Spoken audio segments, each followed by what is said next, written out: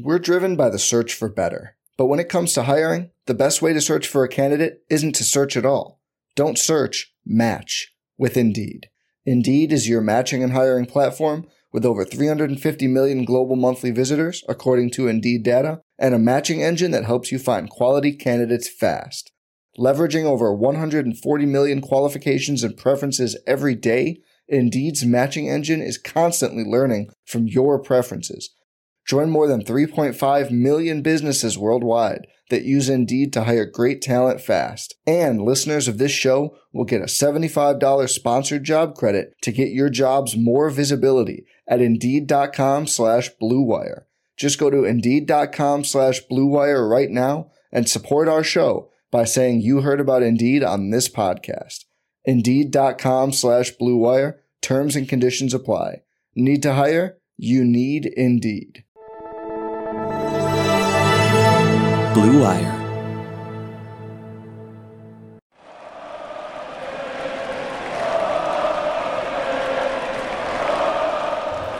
What is up, Nets fans? Welcome to Brooklyn Buzz. I'm Nick Fay, hitting you with another solo recap of tonight's game. The Nets fall to the Celtics 129-106. 13 losses in their last 15 games, sitting at 31-29 in the 8th spot in the Eastern Conference. We're going to jump into this game and plenty more. Make sure you check the Buzz on all streaming platforms. And obviously with a blowout loss and the way the team's been playing and with all the missing players and Kevin Durant, Kyrie Irving, Ben Simmons, Joe Harris, Goran Dragic, there's going to be struggles. It just feels like it's at a higher level given the opponent they face tonight as well. You know, Boston's really, hitting it on all cylinders, playing the best defense in the NBA, and the Nets obviously being shorthanded was a recipe for disaster. But again, maybe we could find a couple positives from tonight. One being Bruce Brown continuing his elevated play since the trade deadline. Post-trade deadline, Bruce Brown has been a good player and has looked like the player we saw last season and the guy we expected to see this year. And that's a plus when everyone is healthy because of what he can provide for this team. And tonight, 15 points, 5 of 12 from the field, 1 of 3 from 3, 4 of 6 from the free throw line, 7 rebounds, 2 offensive, 5 assists, 3 steals, 1 turnover. Bruce was also a guy that showed urgency out there. He was a guy that played with that energy and effort level and really competed and tried to give the Nets an opportunity to make runs at different points in this game. And yeah, the shooting's not super efficient, but he at least was putting the effort and taking some tougher shots because guys weren't able to kind of create the advantages for him or set him up in a position where he could be more successful offensively. And, defensively, I thought he had some really good possessions on Jason Tatum, even though he was giving up, 3 to 4 inches on him. So Bruce was a guy that played at a good enough level tonight for the Nets to win the game if they were fully healthy or at least, had one of Kyrie or one of KD. He did what he was supposed to do, and it's promising that he's back to playing at this level. It's going to be fun to see what he can do next to the stars when everyone's out there and he's in a role that really, really suits him, and he can just continue to make those just bonus plays, those hustle plays that really just add the extra possession, add some energy to the team, and that's what Bruce is best at. And another guy who is a role player but, was able to kind of get back to some of the rhythm we saw him play with a month or two ago, and that was Kessler Edwards. Finished tonight with 13 points, 4 of 4 from the field, 3 of 3 from 3, 2 of 2 from the free throw line, 5 rebounds, 2 assists, did have 1 turnover, but Kessler looked more like the player we initially saw in some of those, matchups when the team was fully healthy, in that Chicago game when he was making plays out there for the Nets. That's kind of the Kessler we more so saw. I think defensively, he needs to be stronger and more physical. Too many times he tries to, draw a charge or an offensive foul. And, like we've spoken about before on the podcast is, Kessler's probably better against, 1s and 2s at this point rather than 3s and 4s. I think there's some 3s he can match up with, but a guy like Jason Tatum might be a little too physical for him at this point in his career. As he gets older, it should be no issue for Kessler. And another positive for Kess was just the confidence from 3. 3 of 3, but also willing to pull the trigger early. We saw him come off a screen and kind of pull up on Jason Tatum, who didn't give much respect, and for good reason because he hasn't shot well over the last month. But that's the type of performance that could hopefully get Kessler moving in the right direction. And then all of a sudden, maybe the Nets have to worry about finding him a full-time roster spot on this team. Because obviously two-way guys cannot play in the playoffs. And, Kessler, if he can play at a relatively consistent level, it will provide the Nets with something that they just don't necessarily have in the roster. And I don't want to say a high-level defender, but an above-average defender and a guy that has potential to be a high-level defender and a three-point shooter. Essentially just, a solid 3-and-D guy in which they don't have, and Kess could potentially be that guy. And there's also some versatility to his game with his length and his athletic ability. But getting to some guys who are just, solid tonight, nothing extraordinary or special, but did their job, and on a regular night it might have been enough for the Nets to get a win. And Seth Curry was one of those guys. Finished with 22 points, 10 of 19 from the field, 2 of 7 from 3, 7 rebounds, 1 assist, 1 steal. And you could just kind of tell the Celtics made an effort to push him off the three-point line and give him a lot of pressure early. He also wasn't able to grab as many assists that we have typically seen from him over his last couple games as a Net. But overall, you can't complain about 10 of 19, shot over 52% from the field. And a lot of that was self-creation in the mid-range, and he did, hit a couple layups in there. And I think from an effort perspective defensively, he's solid. It's just that he's undersized from not only a height perspective, but also, physically not necessarily, the strongest guy on the court either. So Seth, solid, and a guy that's just going to be able to have a lot easier life when, KD, Kyrie, Ben, and, Joe and Goran are all back, or Joe potentially back, and what that'll allow him to do. And I think, at this point, he's shooting a lot of contested shots that he's creating when everyone's healthy, hopefully.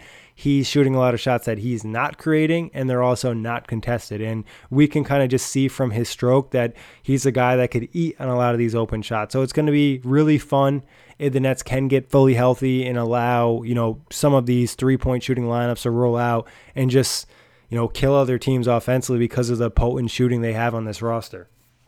And another guy who is definitely not known for his shooting, but known for his rebounding, Andre Drummond, 11 points, 4 of 6 on the field, 3 of 4 from the free throw line, 6 rebounds, 2 offensive, 1 assist, 1 block, 1 steal, 2 turnovers, played about 20 minutes in this one. Again, not anything extremely impressive, but solid enough in this game. And I think, from a rebounding perspective, you can always see his impact on the boards just because he's a guy that's continuing to fight down there. On a normal night, maybe when the Nets have more spacing, you could see him eat a little bit more in some of these opportunities just because it's a lot easier to team rebound when you're, taking 2 or 3 steps off your defensive assignment. When Bruce Brown and James Johnson are out there, guys aren't necessarily standing at the perimeter. They're taking those steps in, condensing the paint, and it's a little harder for Drummond to get some of those offensive boards. But you saw him fighting tonight, and then also, something we pointed out is, his ability to set screens, but also his ability to seal in the paint and open up lanes for guys to get easy layups or, attempts at least at the rim. So Drummond, solid. We know who he kind of is at this point. There's going to be some good, there's going to be some bad, there's some limitations, but there's also, some pluses to his game. And, like I said, similar to Seth Curry, when he's playing next to another star, he's going to look a lot better because his job is just going to be that much easier, and he's going to become less and less of a focal point of the defense, allowing him to kind of excel, hopefully more. On to a guy who, was probably okay tonight, not necessarily his best game. LaMarcus Aldridge, 9 points, 3 of 7 from the field, 3 of 3 from the free throw line, 4 rebounds, 2 assists, 2 blocks, 2 turnovers. LaMarcus obviously is not a star at this point, but typically can put up some points for that second unit. We saw him have some opportunities tonight, but also Boston was able to double team him as well because of the non-shooters or just the lack of cohesion from this team and urgency tonight kind of put him in some tough spots, but also still was able to finish with 9 points. I did love the 2 blocks he had on Jason Tatum, just kind of getting big at the rim and using his size and kind of just literally getting in the way. Tatum can't go through him, so good positioning from him on those possessions as well. And, LaMarcus is just going to kind of do his thing, and obviously, like I mentioned, similar to Drummond, there's limitations to his game, but he does enough good things on the floor that you can kind of hopefully balance it out in the right situations. Now, moving on to some players that were, poor tonight. One right off rip steps out is James Johnson, 7 points, 2 of 12 from the field, 1 of 5 from 3, 2 of 2 from the free throw line, 3 rebounds, 6 assists, 1 block, 1 turnover, 5 fouls, and this is a game where, James Johnson definitely had Nets Twitter upset. There was just numerous times in this game where he's probably taking shots too early in the shot clock, missing shots that he could typically make, trying to do a little bit too much, which is not unexpected given the Nets are missing so many guys. Somebody's going to have to step up and create. It's just in the situations he was in and the players he was surrounded with, it was going to be tough for him.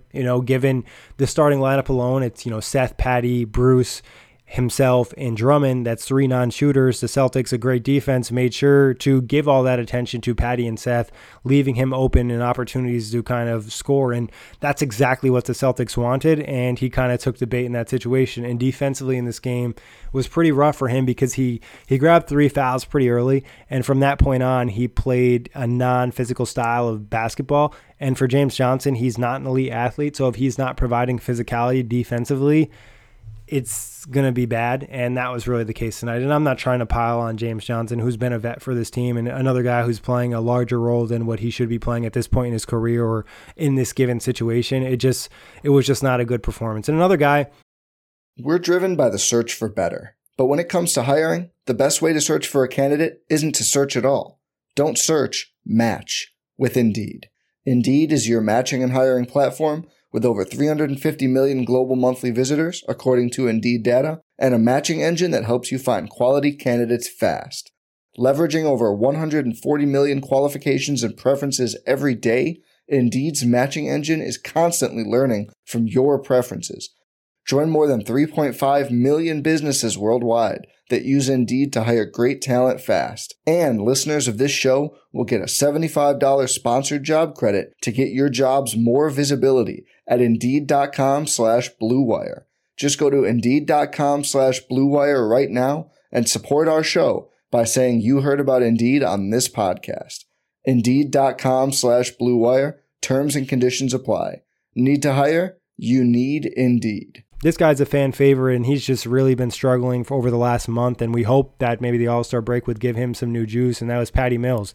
Finished with 1 point tonight, 28 minutes, 0 of 9 from the field, 0 of 5 from 3, 1 of 3 from the free throw line, 1 rebound, 3 assists. It's tough out there for Patty. And, you do feel for him in the sense of like he's playing so many minutes. His workload has been so much higher this season. But at the same time, you hope that he can, provide a little bit more, especially when guys are out. And, even if it's just, 5 to 10 points, it just is going to help you that much more. And going to this game, if you told me Patty was going to have 1 point, I would have told you it was a Nets blowout and, a Celtics blowout. And that was the case. So it's going to be tough if, your current best players are playing at this level. And like I said, you feel for Patty because of his workload this season. But at the end of the day, you're still out there performing. You're still an NBA player. There's a level of expectation, and obviously he hopes to play better, and it's not like he went out there to try to play bad. It's just getting him back in rhythm is going to be big for this team because he'll still play a focal point in terms of the impact he'll provide in the postseason. It's not going to be 30 minutes, but, it's 15 to 25. Those 15 to 25 are going to be big, and he has the potential to hit some big shots. So he's a guy you want to get going, especially with the style that you're likely to lean into when everybody is fully healthy. So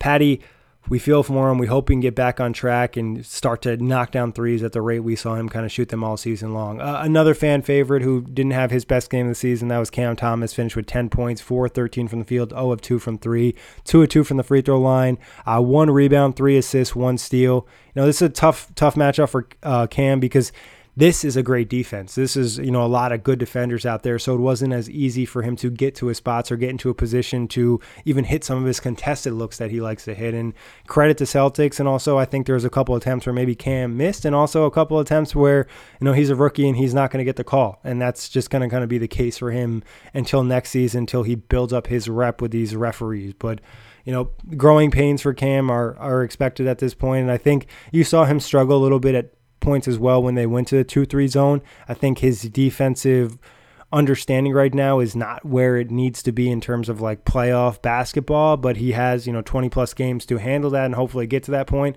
If not, the Nets have Goran Dragic and they have a veteran guard rotation, so it's kind of house money with Cam Thomas at this point in terms of if he'll be ready for playing or playoffs or whatever it might be. But moving on from him, Blake Griffin didn't really play much in this game, got 1 run early, and to his credit, it wasn't an ideal situation for him. Playing alongside LaMarcus Aldridge just isn't necessarily going to work out for Blake in most situations, given his lack of three-point shot this season and defensively, both guys being way past their athletic prime. So Blake, not really much to say on him. Hopefully, we can see him in a more beneficial situation for himself. We did see Nick Claxton this one. Saw him a little bit during non-garbage time, but majority of it came during garbage time, and he finished with 8 points, 4 or 5 from the field, 1 rebound, 1 steal. Even in the garbage time stuff, you kind of still see what Claxton could potentially provide in his athletic ability and just some of the different things he can do on the floor that differentiate himself from the rest of the bigs on this roster.